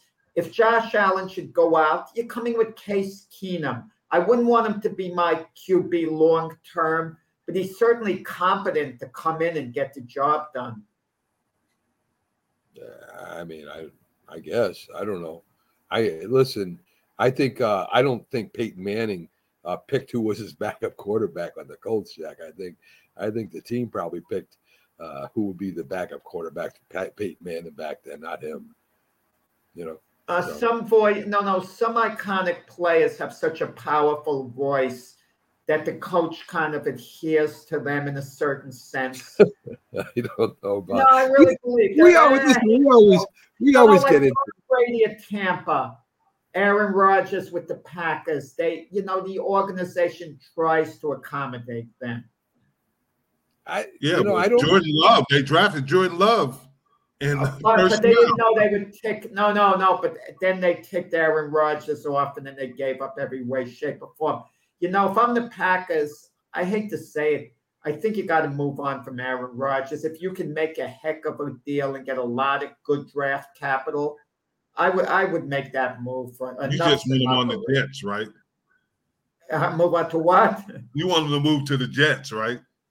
The Jets couldn't get him. No, I mean, what are the Jets going to give up? The Packers are going to demand too much. The Jets don't have enough. I mean, the team that might have some extra. I think the money forces you to not have to give up as much. I think you can get away with maybe offering a second-round pick for Aaron Rodgers because you got to pay $60 million. I agree. I would give up my first-round pick, number 13 overall, and then I would give up a second-rounder and maybe, a couple of fourth-rounders. And too much, way too much. But let me ask you this question. If you're thinking that way, why don't you just take Jimmy G? You don't give up anything. Jimmy G, I don't like game, man. Honestly, what I would do with the Jets, I would go all in on Zach Wilson, believe it or not. You need a strong coach. Robert Saleh wasn't a strong coach, a strong voice last year. He should have shut the Jet players down. Those guys who wore Mike White T-shirt, he should have put them in their place. He should have very firmly, and he should have put the fans in their place, kind of like what a Bill Parcells would do, or even a Jimmy Johnson. You let the fans in the organization know, this is my guy. This is the guy playing. You don't waver. You go right back at him, and you play the guy. Either that or you move on from the quarterback. You move on from Zach Wilson 100%, or you buy in or out. What? It can't be a middle Did you hear ground. what Pack said? Some guys, especially at quarterback, they have to be good in the locker room. I don't mean they have to be buddy or anything, but they have to have the respect of that locker room.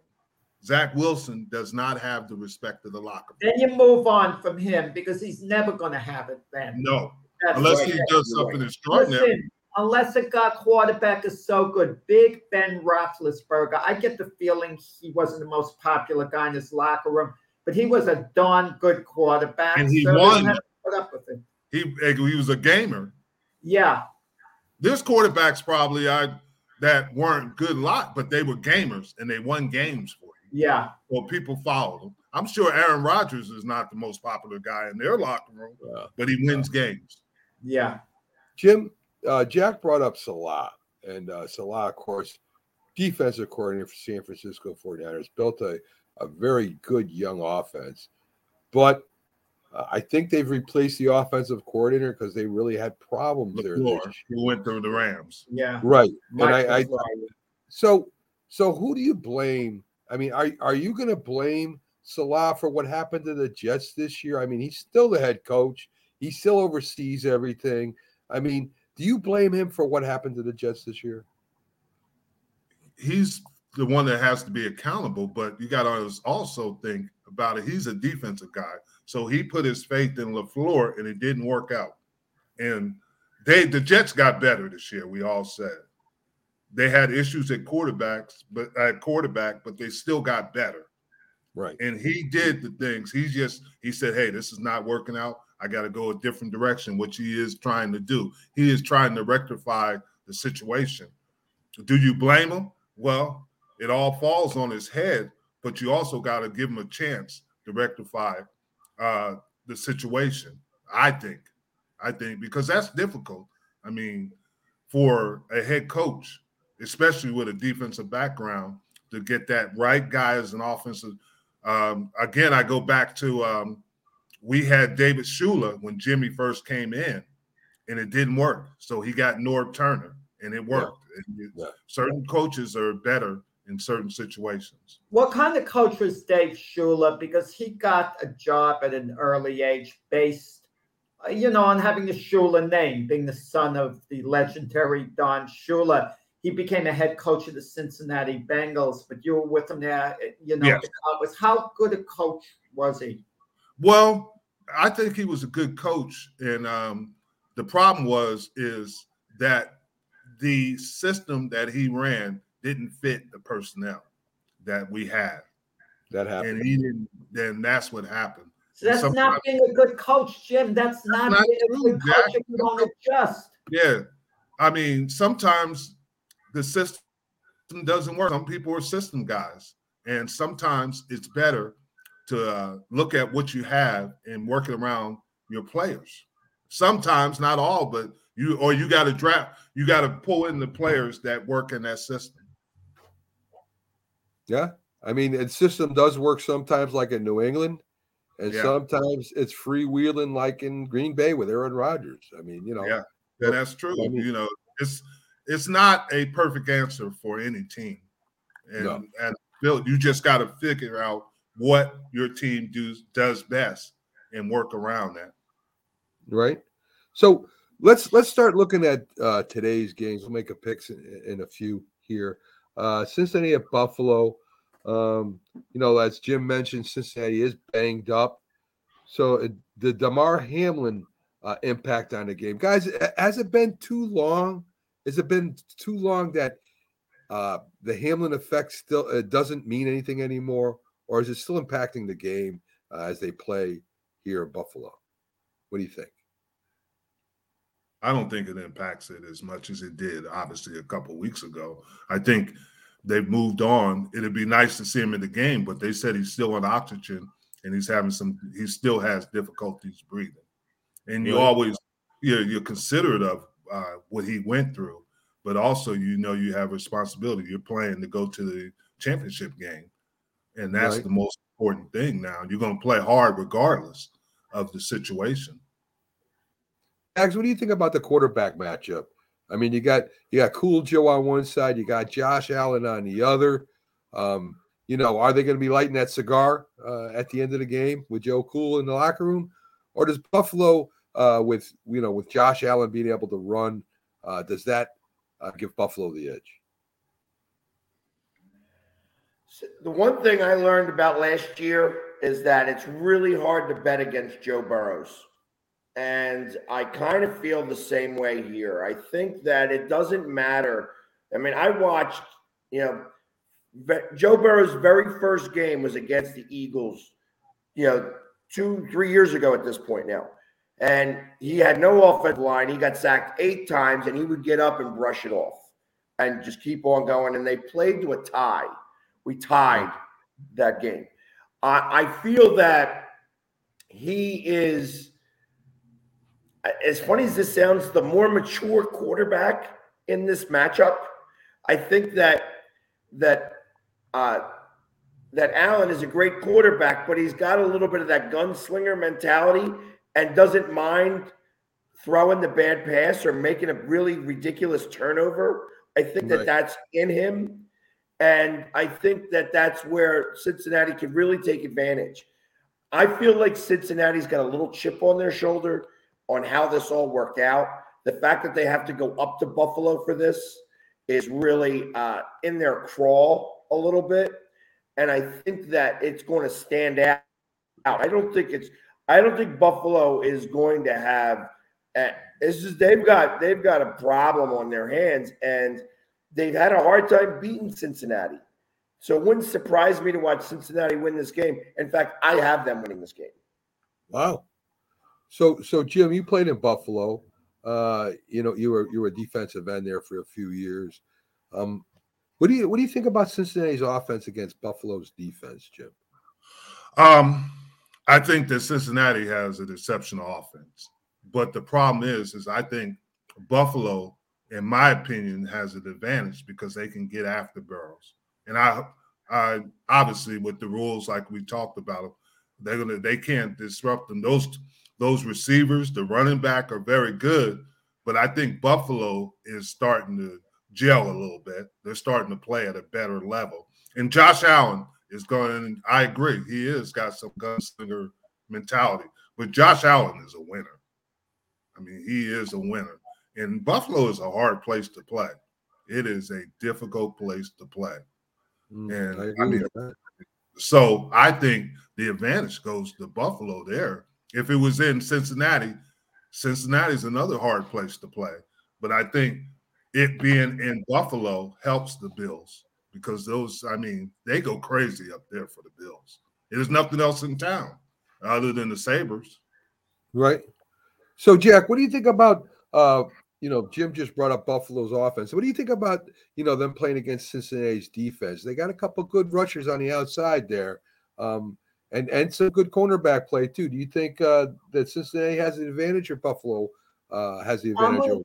Any team who has their offensive line decimated the way Cincinnati's is, they're going to have problems. I mean, how are they going to block for Joe Burrow? Are they going to keep their running backs back to block? Then they're going to be sacrificing the running game to an extent. They're going to get worn out. I mean, if Joe Mixon has to continuously block, it's going to affect them running-wise. I'm concerned about Buffalo's secondary. Watching the game against Miami last week, Skylar Thompson looking good. I mean, completing a lot of passes, and he was mobile. Skylar Thompson eluded their pass rush, but this is the same Skylar Thompson who I saw play twice against the Jets in 1 week before, and he looked like a novice quarterback. Granted, it's hard to throw in Sauce Gardner's in the secondary. But so did they make adjustments, Buffalo secondary, or what? The comparison with Joe Burrow and Josh Allen is really intriguing. I never thought of it until this moment. You could say Joe Burrow is the better quarterback, but Josh Allen's the more spectacular quarterback. He's more likely to make you the big plays, okay? Yeah. And I kind of like that in a game like that. It's a big game, a big play quarterback. I take that a little over the consistency factor as long as both guys are fairly consistent. So I'm liking Buffalo in this game. I like them to win the Super Bowl in the beginning of the year. This is a great matchup in Buffalo. But let me say this. It's unfair to Cincinnati. This game's being played in Buffalo. I agree with that. I agree 100%. I agree with you, Jack, there. But, it is what it is. I agree. It shouldn't have been like that. But unfortunately. Well, let me ask you this, Jim. Let me ask you this. Psychologically, we don't know what's inside the Bengals players' heads, but to hear the way Joe Mixon, one of the leaders on the team, is complaining about this, I'm sure a number of guys on the Bengals, when they get off the plane in Buffalo, are sulking. We shouldn't even be here. And I think that tiny bit of negativity, when push comes to shove, could hurt a little. But you talk about the head coach, Zach Taylor's got to nip that at the bud. Because, hey, this is what we got, fellas.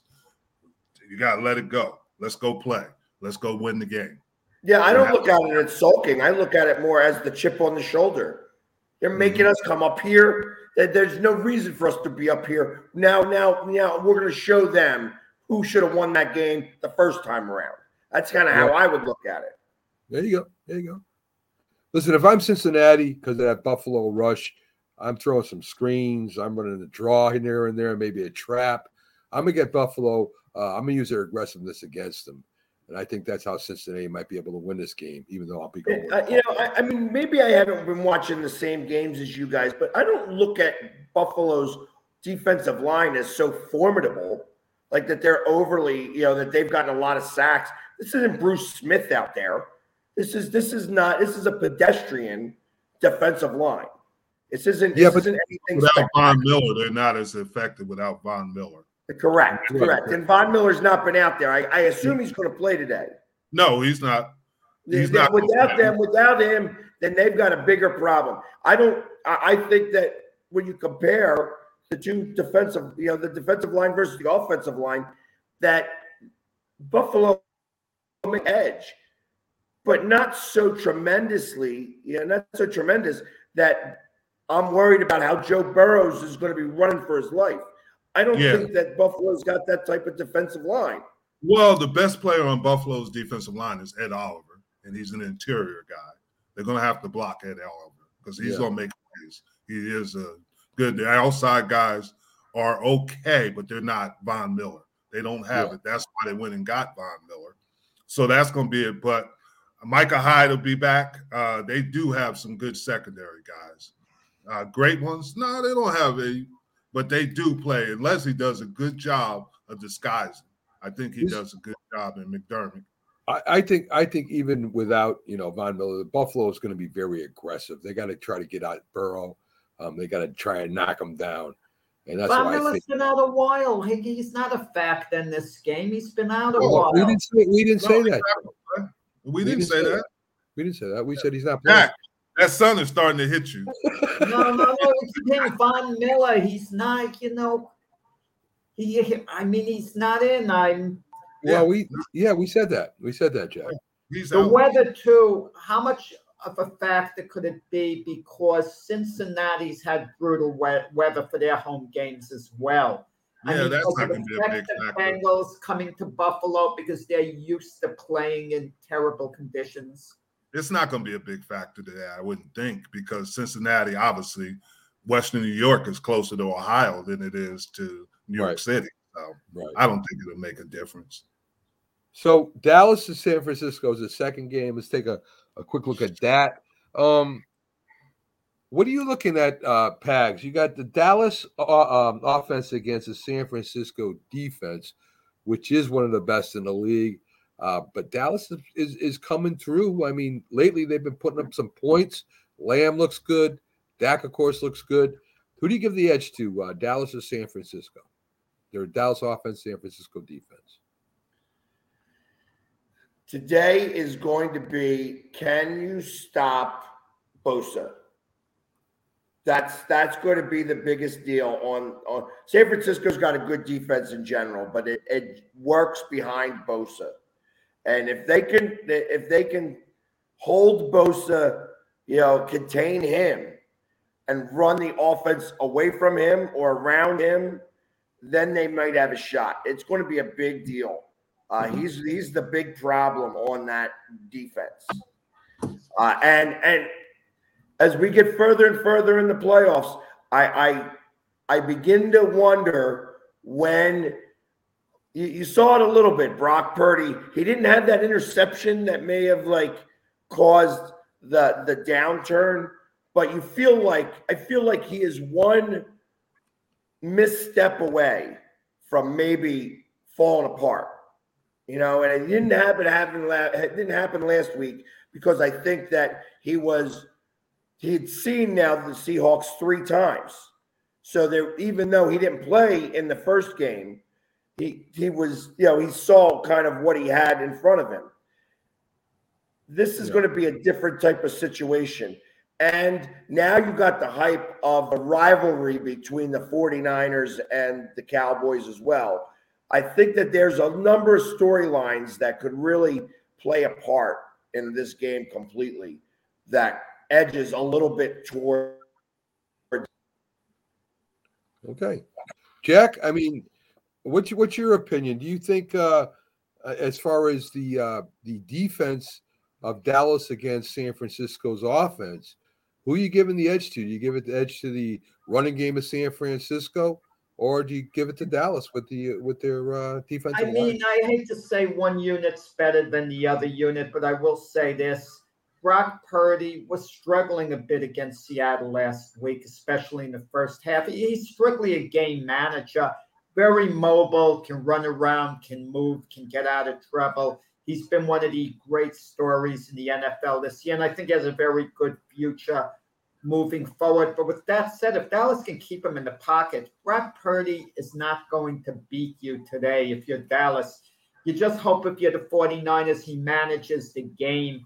You know that the 49ers defense plays up the standards. He uses McCaffrey, Samuel, and all in the rest. And I just something about this game. I think it's more the Dallas offense against the 49er defense. I think Dak Prescott can win you the game, especially the way he is going to utilize Dalton Schultz.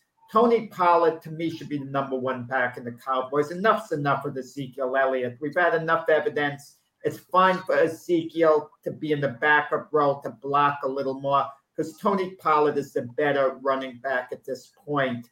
And I think that's... And he's getting more carries, though. He is. Yeah, but the perception is that Ezekiel is the man and this and that. But the game plan, I think that Dak Prescott can keep the game plan tight. The running game, a lot of short passes, and then hit, Lamb on something, a bit longer. And I just seeing Micah Parsons running after Brock Purdy there. This isn't Seattle. This is like a different animal. And I think the Niners might be in for a rude awakening today. And then Philadelphia, here we come. Okay. Wow. Jim, you played defensive end. What for Dallas and for Buffalo? What is Buffalo got to do to slow down the Dallas rush? Do they chip them at the line of scrimmage? Do they run at them to slow them down? What do they do to stop that rush? They're going to have to do something. I tell you what, people don't ever talk about it, but Kittle's a pretty good blocker, and he does that. He chips them on his way out, and they're going to have to do that. They're going to have to, Jack brings the point, they got to contain Purdy and make sure that he's in the pocket and make him. But here's the interesting thing. Purdy's percentages, if his receivers are separated more than 3 yards from the defensive back, then Purdy's real successful. But if they're tighter within 2 yards, Purdy struggles. And that's interesting. And most of the plays Purdy makes are out of the pocket, if you notice that about him. I went and watched every game. And another thing that's interesting is the chess match is obviously between Dan Quinn and Shanahan. Yeah. They work together, and Dan Quinn, they work together and were in the Super Bowl in Atlanta. And Dan has coached both at San Francisco and Dallas now. And that makes a difference. He kind of understands. I talked to him Friday, and he understands the significance of this and what he has to do to help his team win. The other thing that I notice a lot with San Francisco is that receivers are good blockers. Yes. And they do a lot of things on the perimeters as they get closer to the sidelines. And the cornerbacks of Dallas are going to need to shed those blocks to be able to contain the outsides. That when you have Ayuk, that's one thing that Ayuk never gets any credit for, but he's always blocking for Samuel. Deebo Samuel, as he goes on the outside, Ayuk is the reason why he's able to block and contain and push off. And the Dallas cornerbacks are going to have to be able to shed those blocks and start containing off and having them run out of bounds, or just pushing them that way rather than then catching that edge. Because if they start catching the edge, that's where the 49ers make the most of their yardage, on the outside perimeters of the offense. So you have to contain them. I think the biggest key here is Kittle. If Dallas can't stop Kittle, I think San Francisco wins this game. I don't think they have anybody that can match up with him, whether it's size or speed. He has an advantage in both. He owns the middle. He can go deep. I I like San Francisco's chances with Kittle playing. Jeff. But Mac, this is old Denver zone blocking and how they do things and how they run it. This is his dad. They're doing the things that his dad did back in the 90s. And he obviously they made some tweaks to it. But this is old Denver. If you look at how they block it and how they play it, that's why McCaffrey is so successful in this type of offense. I mean, it's just old Denver zone blocking. And they know it. Better know it. What about Brett Maher, the Cowboy kicker, missing 4 extra points in a row? I mean, he's going to be under the microscope today. If he misses his first kick, they've got to get him going. I mean, imagine Dallas scores a touchdown and he misses the extra point. I mean, what does that do exactly? I'm sure it messes, but I don't think he'll miss him. I really don't. He was Friday, he was 6-6 in the win. It was a win here in Dallas between 15 and 20, and he made every one of them. He made every one of his field goals. And you got to remember, this guy hit, 10 over 50 yards. He had a bad day. There's nothing you can do about it. Let it go. Move on. Yes, Jim. Some comments real quick. Pickles thinks Dallas has got to rattle the Purdy cage early off, and everybody's playing with the Purdy board there. I don't know what's going on here with every time Pags is on. Oh, my goodness. Melissa Beebe's all over. Oh, wait, what's going on here? Yeah, that's what I want to know, Pags. My fan club. Pags. And actually, she's my hairdresser. Well, see, there you go. Can you tell her all your secrets, Pags, like everybody else does sitting in that chair? Hey, listen. Those are one of those people you don't ever lie to. You don't lie to your doctor. You don't lie to your lawyer. You don't lie to your hairdresser. That's true. Pags, I bet you guys have to worry for hair than you guys combined. Okay. Pags, if the Cowboys are playing next week at Philadelphia, if they beat the Niners, okay, and the Cowboys invite some of their legendary players and all sitting together like Jim, do the Eagle fans treat them with respect or what? How do they treat the Cowboy delegation at the game? Oh, I mean, they showed Eli Manning. They welcomed Eli Manning back yesterday to Lincoln Financial Field, and we gave him a very nice cheer. They did. I saw that. Melissa's coming back at you, Paz, but get the roots. And Jim, look at this. Oh my goodness! I don't have to say any more, do I? Do you need to go, Pags? I'm good right now. Thank you. So Pags doing something on the side there. I don't know what's going on. Man. It's more than haircuts. You said hey, you were I'm moving. a single guy, am I not? Yes. Pags saying he's moving, and we find out what's really going on over there anyway. So let's start getting to our picks, guys. Cincinnati versus Buffalo in Buffalo at 3 p.m. We've already said Cincinnati's banged up. Yeah. Cincinnati's already banged up. We have the Hamlin. He's probably not going to be there, so his impact won't be that much. We broke down the defense versus the offenses. With all that being said, Jack, what do you got? I mean, when you pick a team to win the Super Bowl in the beginning of the year, I mean, you don't back off unless there's a reason to. And I like Buffalo in this game. It's being played at Buffalo. I don't know. You like my pick, right? Oh, my goodness. Let's go. No, we got an underlying tone here. We're not laughing at your pick, Jack. Although Jack, we could most of the year. We could most of the year. This is a football show. I want to know about Hey, Jack. Jack. All's fair in love and football, Jack. Okay, so I think you're going with Buffalo, right, Jack? Is that what you said? Yeah, absolutely. I mean, in Buffalo, I'm going to tell you this. You talk about teams' windows, okay? Right. And Buffalo's window, I hate to say it, is closing. Maybe one more year after this year. No, I'm going to tell you why. Because they're new kids on the block, like the Jacksonville Jaguars, teams that are coming up. The Chargers have the potential to make a serious run. So when you have the opportunity to get there, you better do it. The windows don't last forever. That's why what the Chiefs have done these last 5 years has been remarkable, being in the AFC Championship game. Teams normally don't have that big of a window because then they kind of, with the salary cap, they fall back. They have to reboot. It's hard to get to where you are. You can't take it for granted. This is the Bills' year that they better take advantage and finally win their first Super Bowl. So with that pick,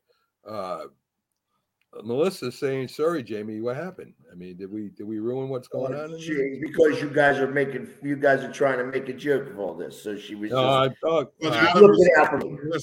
we have to find out who she's picking in Buffalo and Cincinnati. Yeah. Who do you got, Melissa? We're going to give you a pick here. Who do you like, Buffalo or Cincinnati? And you were just fooling around, Melissa. That's all. Yeah. 26-20 Buffalo. I'll give an exact score. All right. Jack comes in with 26-20. What do you got, Jim? Buffalo? I'm going with Buffalo. I think Cincinnati is going to play hard, and they do have a chip on their shoulder. But I just think Buffalo has a little bit more than Cincinnati. And I think the thing you got to realize is we all talk about Diggs, but there are other two receivers. Davis makes a lot of plays. I'm not sure the name of the other one, and then Dawson Knox. And I think we talk about tight ends. He is a tough cover. So I think that'll help him get over. And Melissa picked Buffalo. Melissa goes with Buffalo too. I think that's against Jamie. Jamie, don't you got Cincinnati? Yeah, yes. I am going Cincinnati. I think Cincinnati, like I said, has that chip on their shoulder. And Buffalo's had a hard time with Cincinnati. They haven't been able to really beat them. So it's like until you can get over that hump, I don't believe that they can do it. So I got Cincinnati here, and I have them 27-23. Okay. All right. I'll take Buffalo. I'm not saying anything about that comment. So, all right. So let's push on to Dallas. Dallas against San Francisco. That's at 6 p.m. They're playing in San Francisco. I think that's important. Cowboys, we already broke down the game. Two good defenses. Dallas may have a little edge at offense and passing, but I think San Francisco has a big advantage in the running game. Jamie, who you got? I know you want Dallas to win, but who do you really think is going to win? The more I think about this, and I'm going back just on the basis of the NFC East has been the best division in football all year long. And even though Dallas has not had, Dallas has had a pretty good season. They were number one in the power rankings for a little while, even after losing certain games. And I think that the 49ers, when it came down to it, had the softer of. It's going to be an interesting day. I think the quarterback play is going to play a lot. I actually think Dallas comes with the upset and beats the 49ers here. And I think it's going to be the exact same score, 27-23. Wow. Okay. And Pickles rarely agrees with Pags. He agrees with him today. So he's picking the Cowboys 31-27. Jim, I know Dallas is your team. Yeah, but here's what happened. If you remember the game last year, it was 23-17. And do we remember the ending of the game? That's when Dak messed up on spiking the ball because they had an opportunity. They were in the red zone at that time. Yeah. So they had an opportunity. I think it's going to be a similar game. It's be a 24-17 game, something like that. I think it's going to be a similar game. The things that Dallas has to do well is run the ball, and that'll set up the play action. And that's going to be big against San Francisco's defense. And if you look at San Francisco, I think someone mentioned it about Kansas City. Kansas City scored 44 points on them. But let's look in the later in the season, the Raiders scored 31 points. They beat them 34-31. That's more significant to me than even the Kansas City game. And that's telling me something. I think You got McCaffrey, you got Debo Sanders, Ayuk, but they're tough, but you face good receivers every week and good running backs. And I think the Cowboys will win, like I said, 24-17. All right, Jim is with Dallas. I thought he would be. So we got Melissa saying Dallas is going all the way. Pags? Oh, shoot. Yeah, they said for today. She's that for today. All right, okay. Let me just say something about what Jim mentioned about that play last year in the playoffs with Dak Prescott. People talk like it cost Dallas the game. Let's say they stopped the clock and he could run one more play. What were they on the 15-yard line? Yes. It gave them a shot at winning the game, but they probably wouldn't have. You know that, you never know. I'm not saying, but you don't know that. We don't know, but let's not talk like it cost them the game. Okay? It didn't cost them. And the game was at Dallas, too. So they should have taken kind of care of business. But with today's game, you know what the 49ers remind me of? They remind me, let me use a boxing analogy. They remind me of a fighter who has a long run of knockouts against weaker opposition. And that's what the Niners have been doing. Who have they been beating? Big deal. They're beating up on the Arizona Cardinals. They get a win over the Raiders. They beat the New Orleans Saints. I mean, I don't want to hear those teams are capable. Yeah. And that's what they've kind of been building a reputation on. The last time they met an elite team, they got trounced by the Chiefs. Yeah. I mean, that's what it kind of reminds me of. Now they're meeting a really top-of-the-line team in the Cowboys. I mean, and how are they going to respond? It's going to be a whole different game for them. They're not just going to roll over, a team like the Cowboys. They're going to have to be battle-tested. I like Dallas in this game. Wow. I think they're going to be able to run the ball. Dallas is going to have a big game. Dak is going to be, hitting Dalton Schultz. And I just feel the Dallas defense is going to respond. I mean, they're not going to get beat by a Mr. Irrelevant, a 7th-round draft pick. I mean, Purdy's been a great story. If I'm the Niners, I let him come to training camp next year and compete with Trey Lance for the starting Stop with job. Trey Lance. Trey Lance stinks. Stop with Trey Lance. He stinks, period. Enough with Trey Lance. Your comments were well written down, but Melissa says Dallas all the way. Yes, he did. Yes, all the way to – oh, wow. Yeah. Well, so anyway. They beat Philly next week. I mean – guys. Listen, I'm on Melissa's – hey, I'm on her train, and I'm riding with her. All right. Okay. So, listen, guys, I think San Francisco is going to beat Dallas. They got a better running game. They're going to control the ball. They're going to put pressure on Dak. They're going to make him make mistakes. I like San Francisco here by it's going to be a close game, but I think they're going to wear down Dallas Cowboys over the game. I mean, you got to try to stop two of the most prolific running backs in the game right now. One that's got great moves and one that has a lot of power. How are you going to start at the fourth quarter? Who's going to stop Debo Samuels? They're more dangerous They're more dangerous on screen passes, those guys, than they are running around. Yeah, and just because of what Dak said, the receivers, how they block, they are dangerous on screen plays. I would agree. Yeah. Yes. So anyway, Melissa's correct in saying just today. So there you go. So that's Melissa our relationship is changed now. So Jim is breaking up with Melissa. Lance, Greg, my buddy here says that Lance is going to be the 2023 MVP. Greg, he can't get on the field, Greg. I mean, I'm sorry. The guy gets If you're the Niners, do you with the Jets, do you make a flip-flop deal? I mean, it would make sense if both teams are looking to move on Trey Lance for Zach Wilson. Does that make sense to you, a deal like that? Trey Lance comes in maybe as a backup for the Jets or something, or you.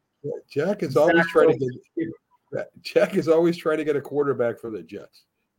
That's Jack's. No, I'm just speculating. Does that make sense? You know what? Melissa's got some good. I like Melissa. You see what she. Yes. Yeah, She I'll said- wait till I tell you she's a Bears fan. Oh, That's wow. fine. That's fine. Justin Fields, good quarterback, Melissa. Good quarterback. He's going to be around for a while. Okay, we've got the Bills and the Bengals. Of course, we broke down this game before too. Oh, what? We already picked. We're done, guys. Look at that. Oh, So, shoot. holy Next, cow! we're going to be with the draft. The next thing we know, the Eagles go what? Number 5 overall? What do they 10. go, Pax? Yeah. 10? 10. Oh, Yeah, they we had the Saints pick. Wait. Their pick slipped the Eagles when they lost to the Saints. Had they beaten the Saints, that would have helped their draft pick a lot, right? Yeah, it really would. I think it would have only put him like 8. Yeah. Oh, that okay. So Melissa, I don't know. Pags is still sitting back there. He looks pretty. I don't know what's up with Pags. Let me ask you this, Pags. With the Giants year they had this year, going forward, do you now consider the Giants a serious threat to the Eagles come next year? That these guys next year are going to be, Not yet. Not yet. They got to have a pretty good draft. They have holes that are definitely need to get filled. And I think that you saw that was, kind of the same way that Sirianni went up against Tampa Bay last year. Debo or whatever his name is, had a very similar thing up against Sirianni. He's got to take this and learn a lot. He has to learn a lot. Right. So, folks, that's about it for the show. I want to thank everybody for coming in. I mean, all the loves, Yeah. We got a lot of love going on today. the likes, the views. Melissa, welcome to the show. It was great having you on today. It was great having you, Melissa. Greg, love having you on. My buddy there, Pickles, always a pleasure. We have so many people that join us for the Big Football Show, and I just don't want it to end, but it's going to end here pretty soon. We'll start be doing This Week in Sports. Will be coming up after that, which we will be covering the NFL too, just not as in depth as we have this year. So again, guys, thank you for coming in and having and enjoying the show with us. Have a great Sunday, as Melissa says, and I hope your team wins. Have a great day, folks. Have a great day, guys. Take care.